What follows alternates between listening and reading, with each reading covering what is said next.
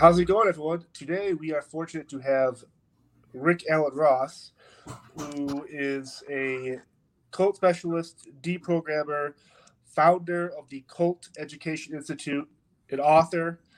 And the reason why I wanted to have someone like Rick on the show is because I've grown fascinated with cults, the history of them, why people joined them, especially in the last year or so. It felt like the movement of Q or whatever that is kind of blew up. And Rick, it's great to have you on here. Thanks, John. Now, how have you been this whole year? It's been a rough year. I mean, I've been busy with work, and it's been a different kind of existence. I have testified in court cases via Zoom, and I've done interviews on Zoom, Skype, different links online, and not so much traveling. I mean, I usually would travel multiple times during a month, and now I'm just pretty much locked in place, like so many people, waiting for my shot. I love it. And just joining us now is Blundell, the Blundell Network. That he is the reason why I've kind of blown in popularity for Spirit Talk. Probably the biggest, if not one of the biggest podcast networks in all of Canada. So, Dean, it's great to have you on here. Thank you very much. Really appreciate it. Yeah, we have some fun and we talk about a bunch of stuff, everything from QAnon to cults to personal protection and how to be better people. So it's a pleasure to meet you, Rick. Thanks for doing this and thanks for having me on, John. Appreciate it. No, awesome. And I kind of told everyone before why you and I went on your podcast earlier. We kind of did a deep dive, very fascinating, with another expert in cults about the QAnon movement and how it's just, we still don't, we have the same questions, maybe come from different backgrounds, but we don't know why or how or what the next move is. And so, again, Rick, thank you for jumping on here. Now, you mentioned being an expert through Zoom for court cases. Do you think that'll be the new thing now, especially if they want your expertise, but you can't get there? Now you're allowed to Zoom into these court cases. Do you think that's be a new normal for you?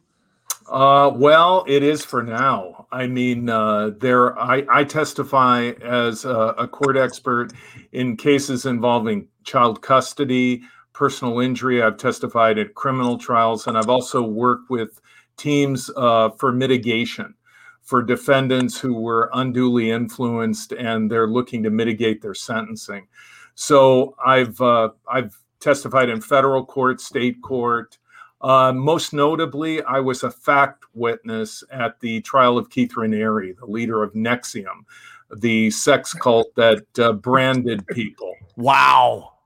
Okay, so now that that's out of the bag, you've dealt with all these different cults, but for that cult, that's probably the reason why I started questioning what QAnon is, because I realized it got so much publicity on mainstream news. I remember seeing it or stories about it on TMZ or Fox News, CNN. I'm like, what is this? And for that to be so prevalent and actually attract athletes and celebrities to the cult, how does it even get that far? Oh, you're talking about Keith Raniere? Right. All right. Well, Keith Raniere was he ran a seminar selling company. And what they did was they sold what he called executive success programs, which was a series of courses. It could last a week. It could last 2 weeks, where you would be in training seminars. And there were many celebrities that were attracted to this, including Allison Mack, one of the stars of Smallville, and also two heiresses, and this was key, to the Seagram's liquor fortune, Sarah and Claire Bronfman. Yeah, Edgar Bronfman Sr., his daughters. Canadian ties, I believe. Yes, yes. And Edgar Bronfman was very concerned about them. At one point, he came out publicly and said, even though I did the courses, I think this is a cult.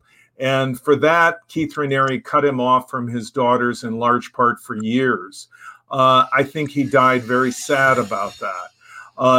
Claire Bronfman right now is serving a 6.5-year sentence in prison. And they gave Keith Raniere over $100 million over a period of years, including, including things like a large donation to make sure that the Dalai Lama of Tibet would speak at one of their events in Albany. The Dalai Lama was going to back out, and then reportedly Claire Bronfman and her sister came up with $2 million, and he decided, never mind, I'll come. I know it's supposed to be a bad group, but for $2 million, I'll show up. Yeah. So he came. He didn't have a very good response, but Keith Raniere was a master manipulator. Now he's in a federal prison serving a sentence of 120 years. Rick, I've got 15,000 questions to ask you from, the Cult Education Institute. What is it? What do you do? But we're on this, and I want to continue on this with Keith Raniere because, as it translates into QAnon, which is, the most recent widely available example of what really a cult is all about, how it works. Keith Raniere was a manipulative individual, whereas QAnon doesn't seem to have anybody at the helm. We know who Jim Watkins and Ron Watkins are. We know their history. We know a little bit about where they might be and where they frequent, but they've largely kind of feign like they're not part of it. They're not figureheads. They're not the statesmen of the organization, which largely I think cults usually have by design, which is what makes QAnon so weird to me. Yeah, I think that QAnon, in my opinion, is a destructive cult. But let's look at the differences between QAnon and a typical destructive cult. A typical destructive cult, the one most salient single feature about it is the personality-driven nature of it. Mm-hmm. So you have a totalitarian leader who has no meaningful accountability to anybody, a self-proclaimed prophet, guru, whatever. And that person it becomes an object of worship, is the defining element and driving force of the group. Whatever they say is right. Whatever they say is wrong is wrong. And basically, the people depend on that leader to think for them. Mm-hmm. And the second feature of a destructive cult is the control of information in an indoctrination process that culminates in undue influence. So the leader uses coercive persuasion techniques such as isolation, cutting people off from their families, their old friends, embedding them in a kind of bubble world where it's an echo chamber for the leader's dictates and ideas. And then finally, once that leader gets that handle on his people through coercive persuasion and very often deception in the recruitment process, then he or she starts exploiting the people, doing harm, mm-hmm. which defines it as a destructive cult. So I think QAnon fits number 2 and fits number 3. But where we've got a problem is number 1, which is that we don't really know who Q is, who does the Q drops. Mm-hmm. I mean, we've heard some people say it's more than one person. We've had some people say it's like people running a scam to humiliate the public. We've had all kinds of speculation, but nothing absolutely definitive.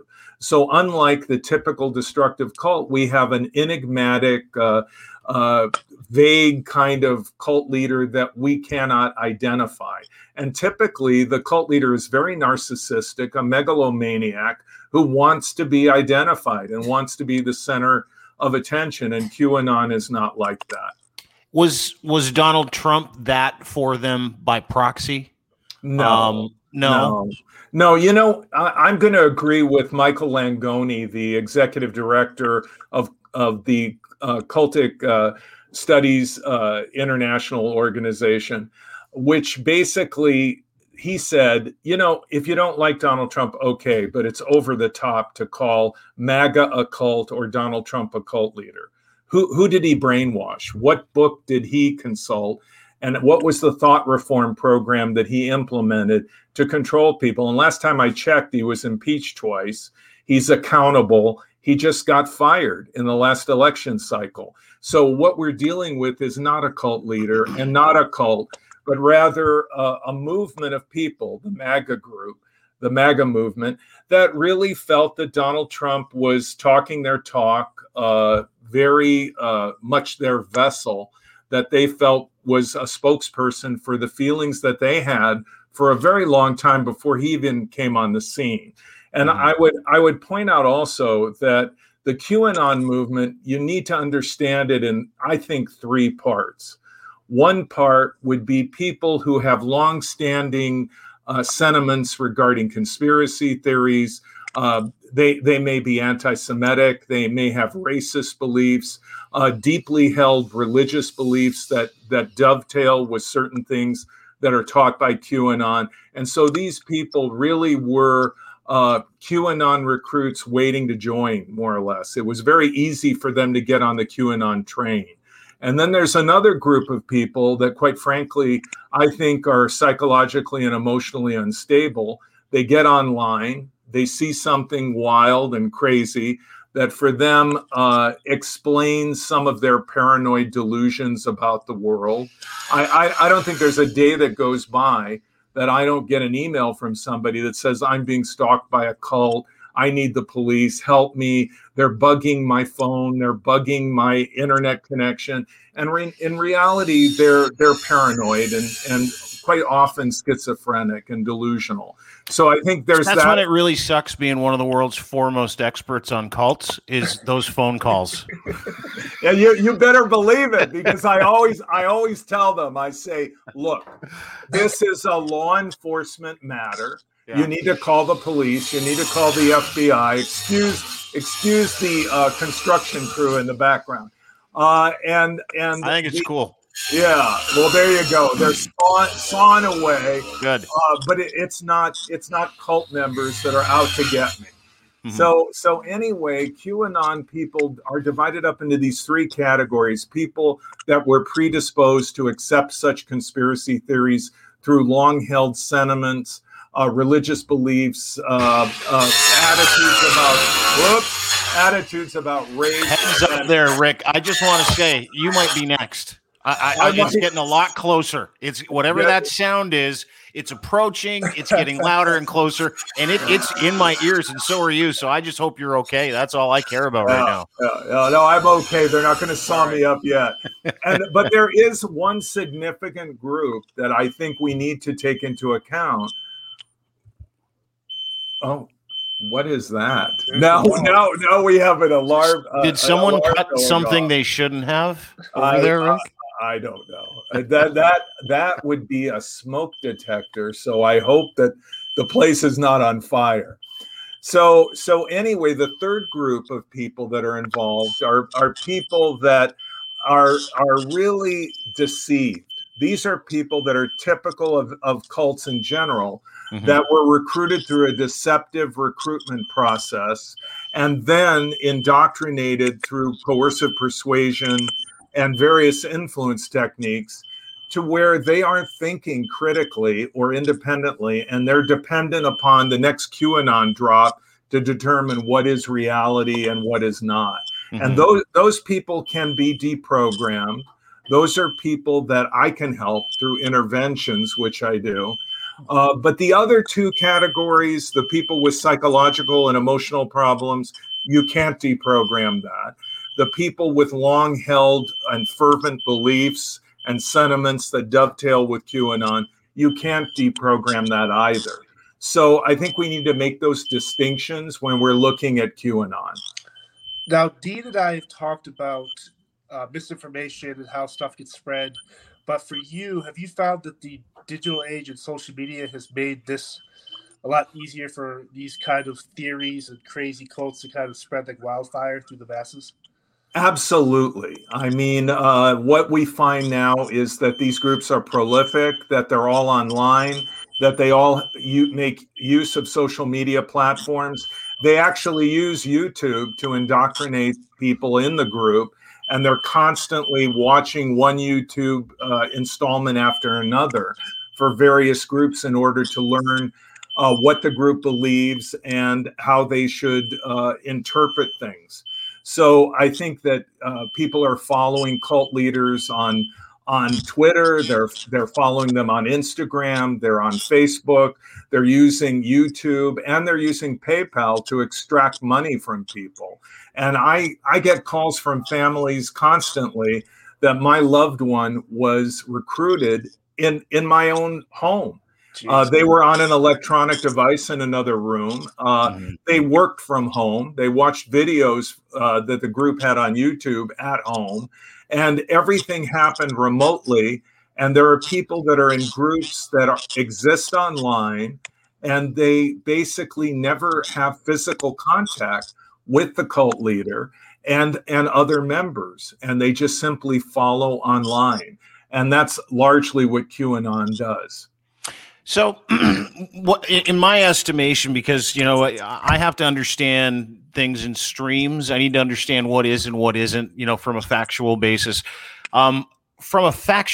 Because I love to call organized religion, all of it, a cult. It's just because I'm not an organized religion guy.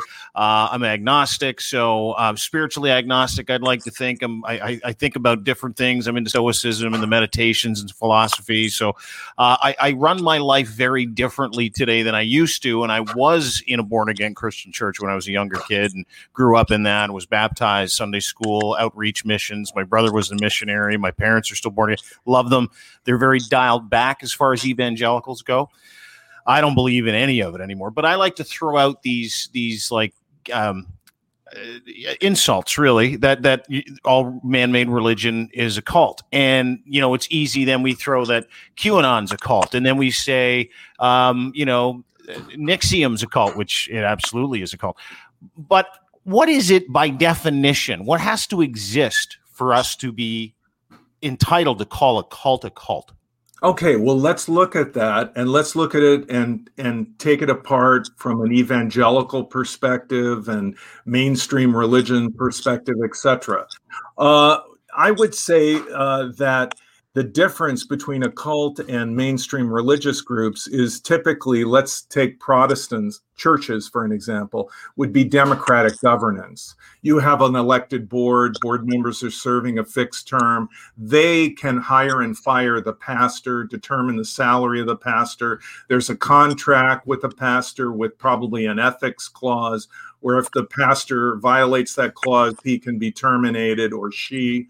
And then there may be a denominational umbrella over the individual churches that hold them accountable to denominational standards. Like if you're Alliance, Baptist, right. Yeah, that kind of stuff. You can't preach that Jesus came from outer space and that he's part of a Star Trek away team. And if you do that, you probably are not going to be part of the Southern Baptist Convention, etc. That'd be a great novelty, Yeah, you can't say I'd go. Jesus, how do they do that with a V? They go, hey, Jesus, I'm part of the away team. Beam me up, Scotty. Scotty was a disciple of Jesus. If you start saying stuff like that, the denominational headquarters is going to say, hey, that guy is out. He's not preaching what we all have voted on and agreed on as our doctrinal position through our convention, so he's out. So you have all these layers of accountability. You also have educational requirements for pastors. They typically have a bachelor's degree, an advanced degree, a master's in divinity. They've gone through a seminary where there have been checks and balances, and they've been scrutinized for their scholarliness, their emotional stability to some extent. Mm-hmm. So you have all that. Additionally, in a Baptist church, let's say you're a Southern Baptist church, let's give Billy Graham as an example. Billy Graham, when he was out doing crusades, did not say, look, I alone can save you. If you are not with the Billy Graham crusade or with a Southern Baptist church, because I'm Southern Baptist, you're going to hell on a freight train. Okay? Either you're with me or you're against me. Okay. No. What Billy Graham would say is, look, I'm a Christian. The defining element is not me. The defining element is Jesus. And therefore, if you're a Lutheran, an evangelical free church member, disciples of Christ, even Roman Catholic, for crying out loud, you're saved if you believe in Jesus and you're a Christian. So there wasn't this exclusivity and this we-they mentality that you have in a destructive cult.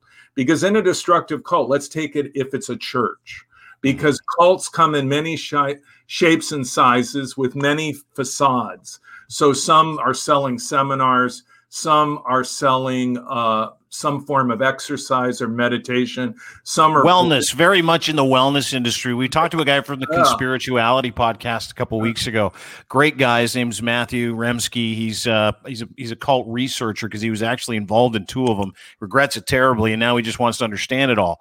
But that was present, like that. Listening to you talk about the differences between the cult and a religion. Religion seems to be more democratic than the cult. There's some democracy, some education, and it's not about the one individual. And Dean, look, that makes for safeguards. That makes for safety. So, I mean, if you join an independent standalone church, it may be a perfectly fine church, but the more layers of accountability there are, the safer you are as a practical consideration. Now, if someone is coming in the guise of a Christian pastor, like Jim Jones did, who was the head of Jonestown People's Temple, which was a cult, terrible mass suicide in 1978, he had no accountability.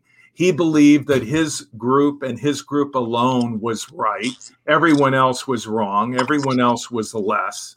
And when you have that kind of an authoritarian leader who is telling you that, look, that Christian church down the street, if you decide to go there, you're going to hell. Mm-hmm. You have to stay with me under my leadership. And it's me that defines this group and me that makes this group the right group. When you hear that kind of talk, that kind of authoritarianism, and that kind of exclusivity, even if it's pretending to be Christian, it is a destructive cult. So what we're looking at is not what the group believes, but rather how the group behaves. And what is the structure of the group, and how is the leadership accountable to the membership? Are they really? Are they financially, for example, are they financially transparent? Do you know where your money goes when you give it to the organization? Do they give you an annual financial statement and budget, as most churches in America do? Or do they tell you, basically, what's the matter with you? Don't you trust us? Do they answer your questions with questions? Warning, that could be a real red flag. So there are distinct characteristics that destructive cults possess, and it's structural and it's behavioral, and we can see it. And we can look at it objectively and discern whether or not it is a destructive cult. Also noted, you just described the IRS to some extent. But anyway. I don't know about that. Now, if we can step back, Rick, how did you kind of get into this career path? Oh, boy. Was there like an event or like a specific type of thing that happened where you're like, I need to understand the cults, and I need to be the expert in this field? It was very serendipitous. I mean, what happened was my grandmother lived in a Jewish nursing home, and I was raised Jewish, and she was 82 at the time. And I went to go have lunch with her, and she was very, as we say in Yiddish, verklempt. She was very upset. And I looked at her and I said, Bubby, which is Yiddish for grandma. I said, Bubby, what's happening? And she said, this woman came and she accosted me. She confronted me. And she told me that if I didn't believe according to what she was telling me, I was going to burn in hell. And I was very upset by that. And I said, how did she get in here? And she said, what are you talking about, Rick? She works here. And so then I found out that this weird, bizarre group that targets Jewish people, that was so-called the Jewish Voice Broadcast, it was called, that they had infiltrated the paid professional staff, 5 of them, into this Jewish nursing home, and they covertly became employees of the home to target the elderly. And when I found that out, to be frank with you, I was pissed. So I went to the director of the nursing home, and we worked together. We found out who was involved with this. They were fired. And that led to a series of committee appointments and community activism and organizing, and it just kept going on until I was a staff person at one agency. Then I became a private consultant, an expert witness, a lecturer, and it just went on and on and on. And that began in 1982. In 82, you started doing this in 82. I mean, Yes. This is, and I grew up, and I remember growing up in that home where everything else was a cult. You know what I mean? Like you were told this was a cult, that was a cult. We were told not to buy Procter and Gamble products when I was a kid because money went to the occult. Like there was certain toothpaste we couldn't use because money went to, people that didn't believe what we believed, right? Which is interesting because I have my stance, which is very anti-religion, and I talk about it and I read about it and I try to make myself aware. But that's where I am because of, the work that I put in to understand it, which is turned into a career for you, right? This is what you do for a living. But where are you at? Like, as someone that researches this stuff, are you pro-religion? Do you subscribe to religion? Did a lot of this stuff, you don't have to share any of that stuff with us at all? Because I find the more I find out, the less I subscribe to any belief of deity whatsoever. Well, I would describe myself as a Jew. I was raised as a Jew. I belonged to the same synagogue for many years, for decades. I served on the National Committee for Interreligious Affairs and also a committee on cults for the Union for Reform Judaism, which is the largest denomination of Jews in the United States, often called the liberal Jews. Or as one rabbi told me, we're kind of like Episcopalians, but I would regard myself as a very tolerant monotheist. I don't believe that my denomination has a lock on salvation. I believe that other groups you don't believe that what you believe everyone has to believe or else and you're the only ones going, because that was the evangelical Christianity part I couldn't dig. It was like, we're all going to heaven, everyone else is going to hell unless they say this magic prayer, and I'm like, that's impossible, that's not real. Yeah, I always found that part of the message very appealing. That is the part that Jesus died for your sins, and that no matter how wretched you are, no matter how bad things have been in your life, no matter what mistakes you've made. And I used to work for Jewish Family Service in the prison system, running a prisoner program in the 80s.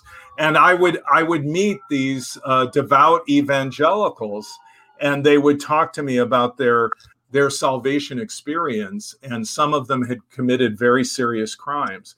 And I thought that was a beautiful thing.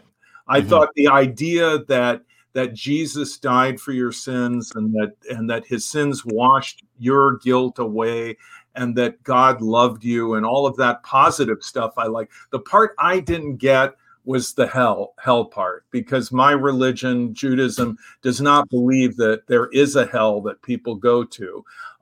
They tend to overplay the hell card in Christianity. Yeah. Like I remember whole sermons, like 30 minutes of a sermon where the guy described how painful hell was going to be. And you're like, I get it. Weeping, gnashing of teeth. I get it. Like you just move off it. But it was like this, and they used like, they used to sell religion like it was fire insurance, born again, what's the worst that can happen if you just accept the Lord as your personal savior? Like, what's the worst? It's like fire insurance. And that again, these are all little things where you're like, I can't get into that. It was a tough one. Yeah, look, it's like Jehovah's Witnesses, which I regard as a destructive authoritarian group, not a cult per se, because they're governed by a council or governing body of about 13 men. But at their early beginnings, under their founder, Charles Taze Russell, and then Judge Rutherford, his successor, they really were, in my opinion, a cult run by one individual who was a sole dictator. And a lot of times I see them as selling insurance because they go door to door and they tell people, look, Armageddon is coming. Yeah. It's coming soon. And everyone who's not a Jehovah's Witness, who doesn't profess what we believe, will be murdered by Jehovah God. And then they may even show you pictures of Armageddon, people falling into the earth. And, all the pamphlets. Yeah, and it's like join now or else. Yeah, you're and, nuts. and you feel, intimidated. But what I am really all about is, look, if a group does not hurt people, if they do not do damage to people, to families, to individuals, then my attitude is believe whatever you want, whether it's Xenu, which is the intergalactic overlord that plays a role in Scientology, or if you're just a Trekkie and you want to believe in Captain Kirk forever or whatever. It's okay by me as long as you don't hurt people. It's when a group is organized and they systematically they mandate beliefs and practices that hurt people. For example, denying children medical treatment, or denying a blood transfusion, which Jehovah's Witnesses do, and many women that are Jehovah's Witnesses die in childbirth, or the horrible things that Keith Raniere did. He humiliated women, he subjugated women, he tortured women. And by the way, along the way, he also committed tax fraud and racketeering. But when people do things that are criminal, they should be held accountable. And if a group leader, I don't care who he says he is or she, when they say, look, you're persecuting me, you're a religious bigot because you're criticizing me, because I'm using a religious belief system as my facade. And by the way, also gives me 501c3 tax exempt status. Thank you very much. And I'm collecting my money and doing my thing, and I'm hurting people. And if you criticize me, you're persecuting me. I say, that is completely a fallacious argument. It's a false argument. And basically what you're telling me is because you claim to be religious or you have tax exempt status or whatever, that you're immune to the laws of our country. And I would say that is not the case. And you are subject to the laws just like everyone else. And if you cross the line, you deserve to be a subject of investigation, and you may be arrested. Interesting, because that transfers to the mask theory too. A lot of people saying that they have a medical exemption or a religious freedom to not wear their masks right now. Same thing. Well, look, I believe in the First Amendment. I believe in freedom of religion and freedom of speech. But if somebody stands up in a theater and yells fire, as they say, and people die in the stampede, you can be held accountable for what you say. Right. And when I see someone not wearing a mask, I say, what's the matter with you, dummy? Why don't you have a mask on? And if that person says to me, well, I don't have to wear a mask if I don't want to, I'm probably going to go to the store that I'm at and I'm going to say, look at that clown. He's not wearing a mask. Get him the heck out of this store. And a number of people I've seen escorted out of a store. They do not have a right to infringe on me or other people in the store by spreading the pandemic. They have a right to stay at home. They have a right to not take the vaccine if they don't want to, I guess, though I would question their intelligence if they refuse to take the vaccine. And of course, there are many anti-vaxxers now. But we got a lot of those up in Canada. And I remind them all the time. I'm like, you wouldn't be here if you weren't vaccinated multiple times. You do know that you've been vaccinated since like hours after you were born. And it's continued, because if you weren't, you wouldn't be here. And they're like, I wasn't there. I don't believe it. Yeah, well, all my doctor has to tell me is, Rick, I've got a vaccine. I think you should take. And I go, okay, what is it? It's shingles. You have to take 2 shots or 3. I go, ready? You're I get 4? Right. Your typhoid shot is expired, and you're going to go overseas. Ready? Bring it on. I've taken every shot my doctor recommends because I've seen what happens when you don't, and it can be very painful. I recently went back and watched, I don't know if the anniversary was recently, but the Waco, Texas, the shootout, and doing research on you were part of that in the sense, but I didn't realize that there was a cult aspect to it. Growing up, I just remember watching the news and the shooting and the late night cameras and the helicopters thinking, oh, this is just a gang, or this is just a group of people that don't want to answer to authority. But I didn't realize, like, the Bruce Davidians and all this, like, that was an actual cult. And it's just fascinating that it came down to violence like it did. Sure. I worked as an analyst for CBS News during the Waco Davidian standoff. I was interviewed by both the BATF and the FBI before and during the standoff. I advised the FBI at one point.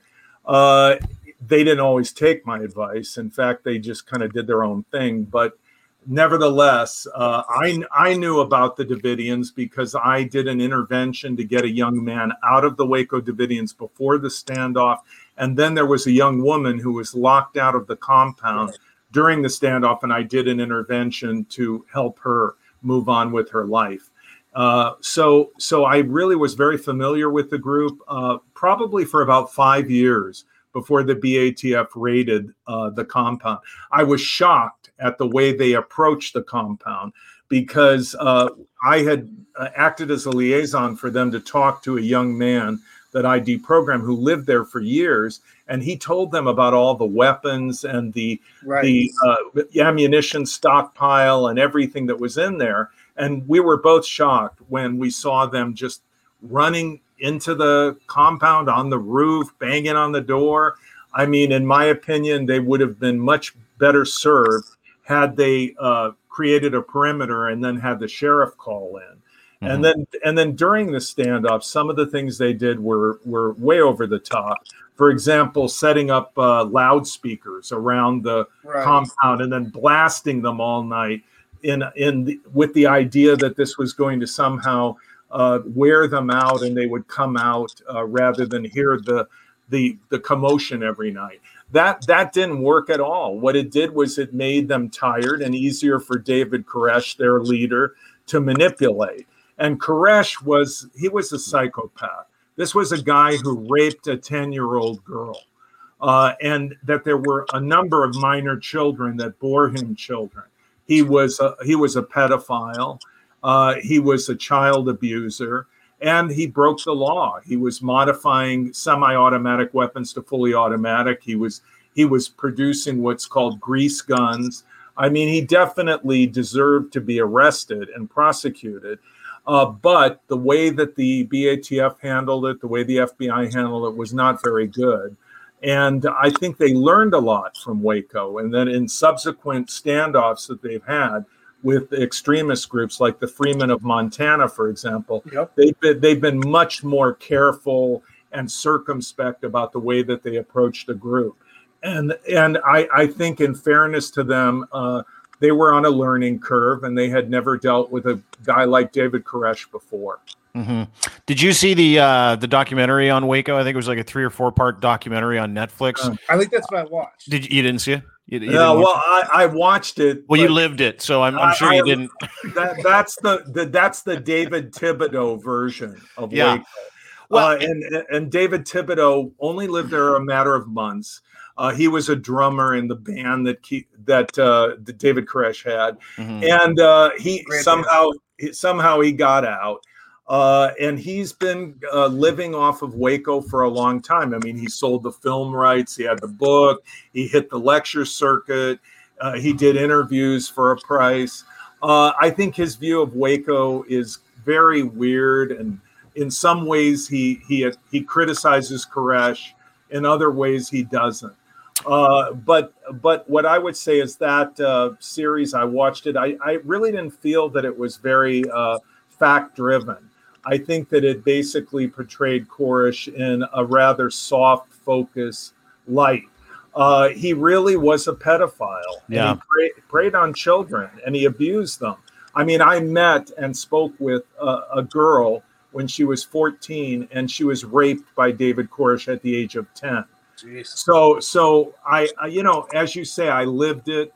There were years before the standoff that I dealt with the victims of David Koresh. There were women that had children with him that would call me and they would say, Rick, I want to leave, but my kid is still in there. And I would later find out that kid was David Koresh's son, and that they were trying to figure out how to get their kid out because David Koresh would never let any of his children out.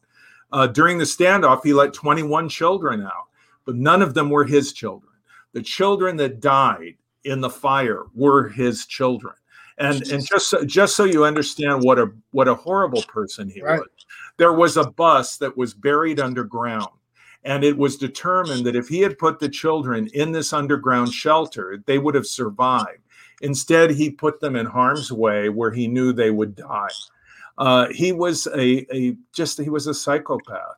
And like Jim Jones, when he knew his time was up and he was going to have to go to prison, he decided, look, I'm going to pull the plug, and these people are mine, and everyone's dying with me. And he ordered the fire to be set. Let's make no mistake about that, because the forensic evidence is conclusive. The infrared photography, the audio recordings from bugging devices where Davidians were talking about, setting multiple ignition points, which were recorded through infrared photography and then later found in the investigation by experts that were investigating the site. So he really wanted to kill everyone, and that was the way they died, at his behest, like other groups that I could name, that the leader decided to end the group. He died, and he took everyone with him. Would that be like a Heaven's Gate as well? Which, yes, that HBO or Newsmax, whoever put out this past year, a 4-part history of that. And again, I grew up through it, going through high school and college, and I'm familiar with it. I knew all the spoofs that Saturday Night Live did, but I didn't really do a deep dive in like the history of it. And it was like watching it, I'm kind of like, I can't think of the man or woman who fronted it, but there was almost like they lured you in with like this gentle, like this kind of like ma and pa feeling, but I didn't sense anything violent with them. There was just something overtly creepy with Haley's comment. And so when that guy decides to, okay, we're all going to drink this Kool-Aid, we're all going to do this, is that his way of ending it, but using Haley's comment as a means to, we're doing this because we're going to latch on to the back of this comment? Or did he want to end that cult right then and there? Well, it boils down to the same formula. You have all these people that are totally dependent on one individual to tell them what to do. And that is a direct result of that individual leader's manipulation and planned gaslighting of the people so that he or she can take over the decision making for them. And you have all these people dependent on that leader. And if the leader is psychologically unstable, if the leader is a sociopath, a psychopath, a paranoid individual that's delusional, as many of these cult leaders that you're talking about are, that lead cults that end so tragically, like Marshall Applewhite, who led Heaven's Gate, who was linked to this woman, Bonnie Nettles, who he actually met at a psychiatric hospital. Nettles was a nurse. And when she died, a lot of him kind of died. And he was in his 60s. He felt like, I don't want to live anymore. And so that's my theory. Right. And he then took the group with him. Now, these people lived in total isolation. They were doing a web design work back in the 90s when you could make some money doing that and everything wasn't offshore. And so they had like a living room and a big McMansion in Southern California that they would sit there and, work from their computer stations. And Applewhite would collect all the money and he would manage everything, control everything. They weren't allowed out of the house without an escort. They weren't allowed to communicate with their families, with the exception of one member of Heaven's Gate, whose sister was the woman who played Uhura on Star Trek. I can't recall can't recall her name. Her brother, right? That was her brother who died in Heaven's Gate.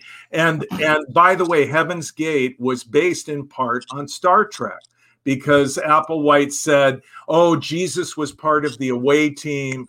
I'm Jesus now, come back to save everybody. I am your teacher. You are my students. You are my class. And you are linked to me in order to rise to the level above human. And that's how he rationalized the suicide. You're not really dying. You're transforming. You're shedding your human container. Imagine that. He relegated human life to a container and he dismissed it. And he gave them instructions to take a concoction of phenobarbital, pudding, and vodka. And then routinely, these people, there were 39 bodies found. They would put like a dry cleaning bag over their head and tie it off, and they would suffocate in their sleep. It was a somewhat humane way to go, as opposed to cyanide or fire, as other groups that we've mentioned. Right. But it was all about Applewhite. He decided what shoes they wore. They all wore Nikes. He decided what color their shrouds would be. They were purple. He even decided every item on the last meal that they ate together at some Marie Callender's restaurant in California. So what you see in a lot of these groups, that they all die, though there are variations, nuances. I mean, not everybody at Jonestown wanted to drink the Kool-Aid. A lot of people were murdered. All of the children were murdered. There were over 200 children out of the 900 people that died that were murdered by Jim Jones. And people that tried to run away were shot. Right. But in the case of Heaven's Gate, it's eerie. I mean, they all cooperated. They all followed Marshal Applewhite's edicts, and they all died with him. Which you mentioned earlier. I guess why I asked the question is, you mentioned that if they're not doing anything violent or anything bad, they just believe that. What's wrong with it? But it got so far that they just committed suicide. So it's just very fascinating to me that they're that's the one cult I can actually kind of look at and be like, they didn't really do anything that didn't bother me. If I was their neighbor, I don't care what they're doing, as long as they're not shoot people, kill it, drug it, rape it, whatever. But they all killed themselves. It's just mind blowing. I don't understand it. So I have a question too, from that perspective. You've got leaders that are, in the case of Jonestown and in the case of Applewhite, that die with their flock, right? And I know that they're dead, so you can't ask them the question. But for most of those guys that get to that point, is that about them? Do they really believe that too, or is the gig up for them too? Like, is that a martyr's death, like everyone else thinks it is, that's doing it with them? The 39 people with Heaven's Gate, were they like, yeah, this is a great idea? Because to me, and I know he's got these other people believing it, but to me, the individuals that ordered it, if they valued themselves as they've told people they were valued, they would know what they're doing is killing a whole bunch of people. They would, does that make any sense?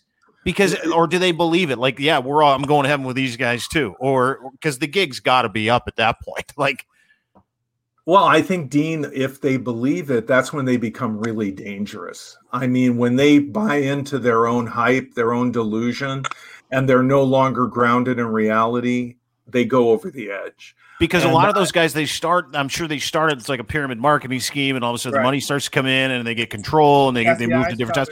People are trying to get out. Right. And then it's like, okay, like I'm pot committed here. I guess I got to drink the Kool-Aid. You know what I mean? Well, Dean, I think it varies from leader to leader. In the case of Jim Jones, I think it was a kind of narcissistic rage. A congressman came to the compound in Guyana in 1978 to investigate what was happening to these people from his district in California. He had complaints from families, etc., and Jim Jones agreed to let him in. And Jim Jones was very angry that he had to do that. He was angry at the families that complained about him. And that's why he isolated his remaining followers in Guyana in South America, in the middle of the jungle, where he could control their world and keep them from reading the newspaper or listening to the radio or watching news reports on television. And when Ryan came there, he thought he could pull the wool over his eyes. It didn't work. People said, please, they slipped notes to Leo J. Ryan saying, please take me with you. I need to get out of here. Yeah. And when Ryan took some of them with him to return to California, Jones, he went off the deep end. He sent out his security people to shoot and kill a congressman and as many of his party as they could get. And they almost annihilated every one of them. And at that point, Jones, I think, was coherent enough, cognizant enough to realize it's over. The law enforcement is going to come and get me. I am not going to get away with killing a United States congressman and murdering his entourage. So, in fact, law enforcement was on its way, and then he pulled the plug. I think that he didn't feel that this was really something cosmic or something religious. I think, in my opinion, that Jones wanted to get even with the world. He wanted to particularly get even with the families that had complained, that had loved ones in the compound. And I think his thought towards the end may have been, you wanted to find out about your kid? You wanted to find out about your family member? Well, guess what? You can claim their body because they were mine, not yours, mine, and they will die with me. Now, I think in the case of David Koresh, I think he became delusional at the end in large part. I also think Marshall Applewhite, who spent quite a few times in psychiatric hospitals, he would actually sign himself in because he was disturbed, though at one time he was a college professor. I think he had a PhD. He taught music, but he left under a cloud regarding some kind of sexual affair with a student. And he struggled with his sexuality. He was apparently gay, and he at one point had himself castrated and encouraged other males in the group to also be castrated, which some of them did. So Applewhite was also, I think, delusional, a deeply troubled, unbalanced person. Just a quick postscript there too. If you're, if that's demanded in your cult, in your new cult, that's a good red flag, right? Yeah. If your leader says cut it off, I think you should say, wait a minute. Wait a minute. Whoa. I'm good with giving you 10% everything I got. But hang on. Yeah. And let me point out though that Keith Raniere and Charlie Manson, in my mind, are two people that were not delusional. Were very cold, calculating psychopaths who recognized that what they were doing was deceiving people, manipulating people. They were running a con. And as a psychologist, Margaret Singer, who was a cult expert, said to me once, she said, Rick, a cult leader is just like a con man. The only difference is a con man takes the money and runs. And the cult leader stays and runs the same con on the same people indefinitely. And in my mind, Keith Raniere and Charlie Manson, two peas in a pod, both malignant narcissists, both psychopaths, and both playing their people like puppets. And what Manson did, and I think this is where Keith Raniere was headed, Manson weaponized his women. He weaponized his followers, and he was convicted of murder, even though he did not actually commit the crime. He was convicted because he used his followers like a lethal weapon, and he wielded them to kill people that he held in contempt. He was angry because he wasn't a music star. He wasn't a rock star. Hollywood didn't want him. And he was rejected over and over again. And as a result, he was bitter, he was angry. And in my opinion, he lashed out at society by terrorizing Los Angeles. Huge themes. Themes. Rejection is a huge theme among a lot of these guys. Yeah. No, Charlie Manson grew up in institutions. He basically started as a juvenile. And before he started the cult, he was in prison. And he had run games in prison. He was a con man.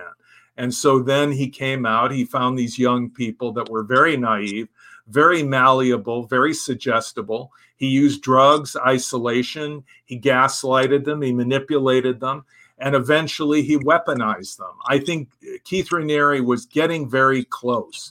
He was encouraging the women to have weapons. There were women that were with him in Puerto Vallarta when he was arrested, and they had weapons.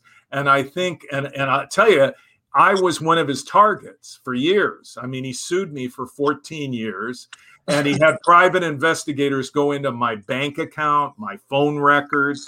He even bought my garbage through them. So you actually lived through a cult.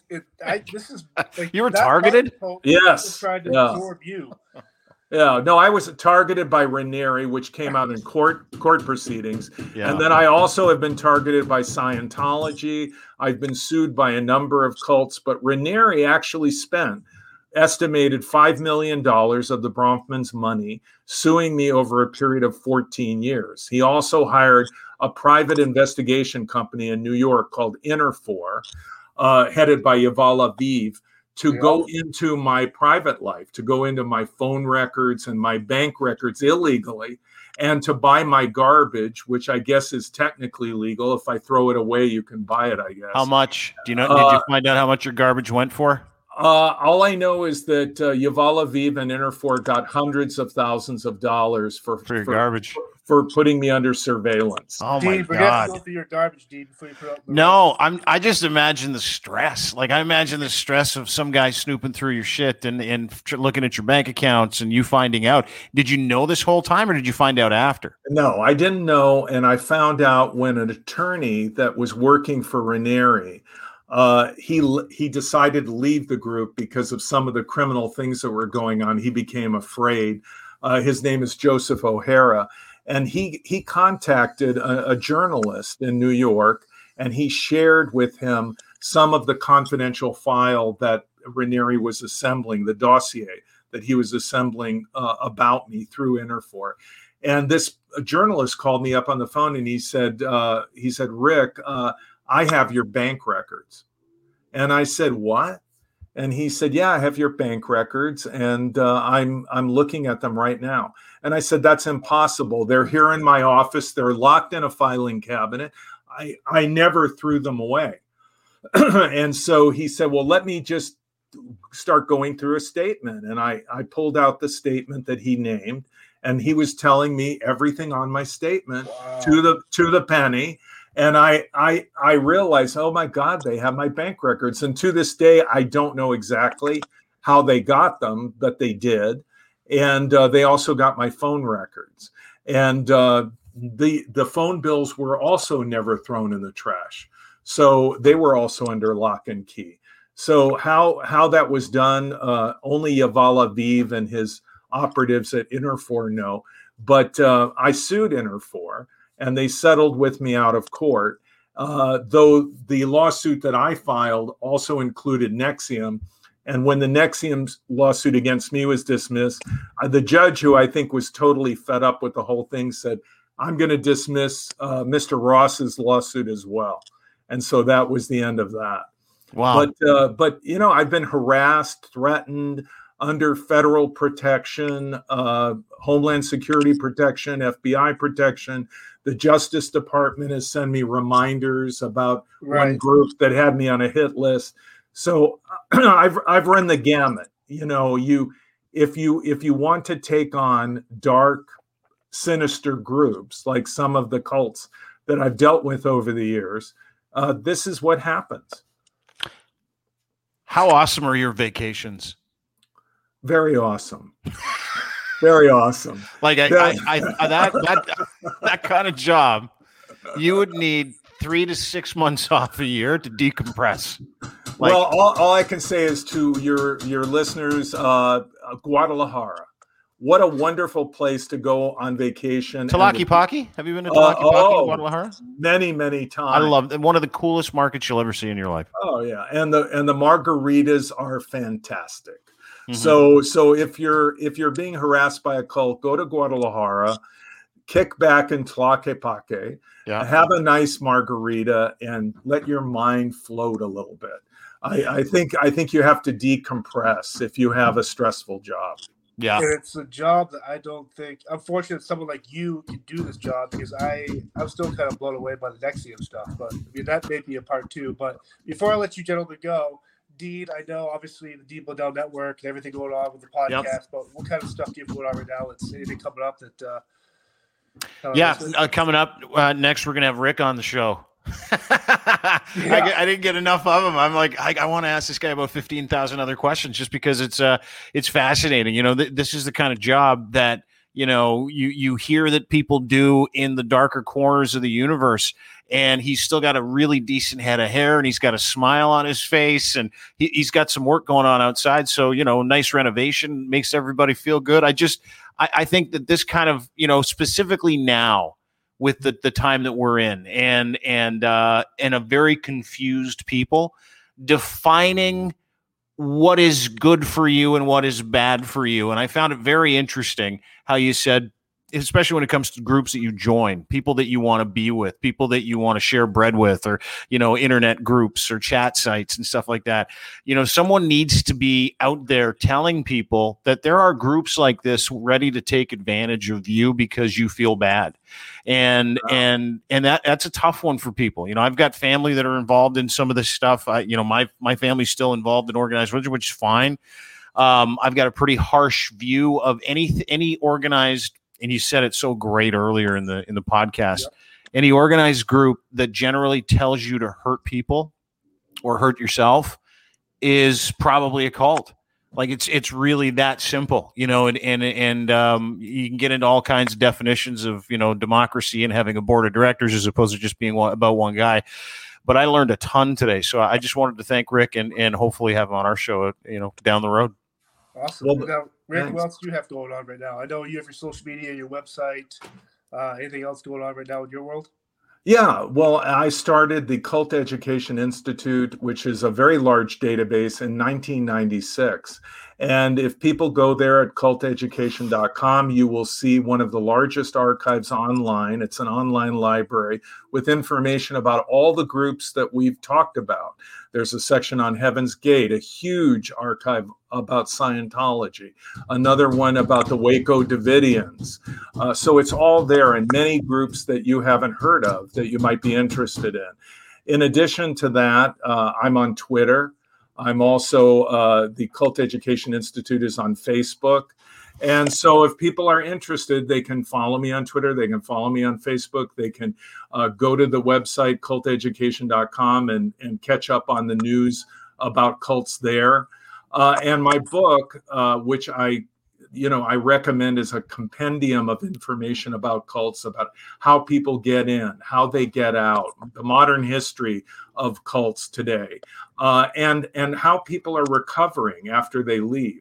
The name of the book is Cults Inside Out: How People Get In and Can Get Out. And I think it's a good read. I think people will enjoy it. Awesome. Well, thank you both, gentlemen, and be safe. And we will do this again, part 2. Thanks, guys. Pleasure. Really appreciate it.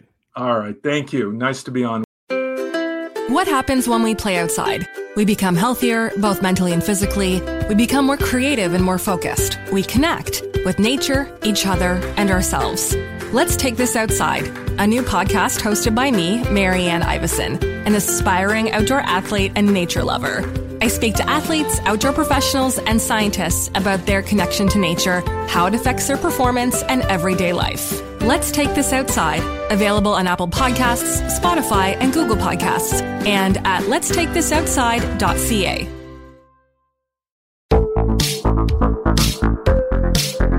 Hi, I'm Connie Thiessen, the host of Broadcast Dialogue, the podcast. We focus on Canada and the challenges facing Canadian radio and TV, as well as highlighting those moving the industry forward from podcasting and streaming to new broadcast tech. Check us out at broadcastdialogue.com or your favorite podcast app.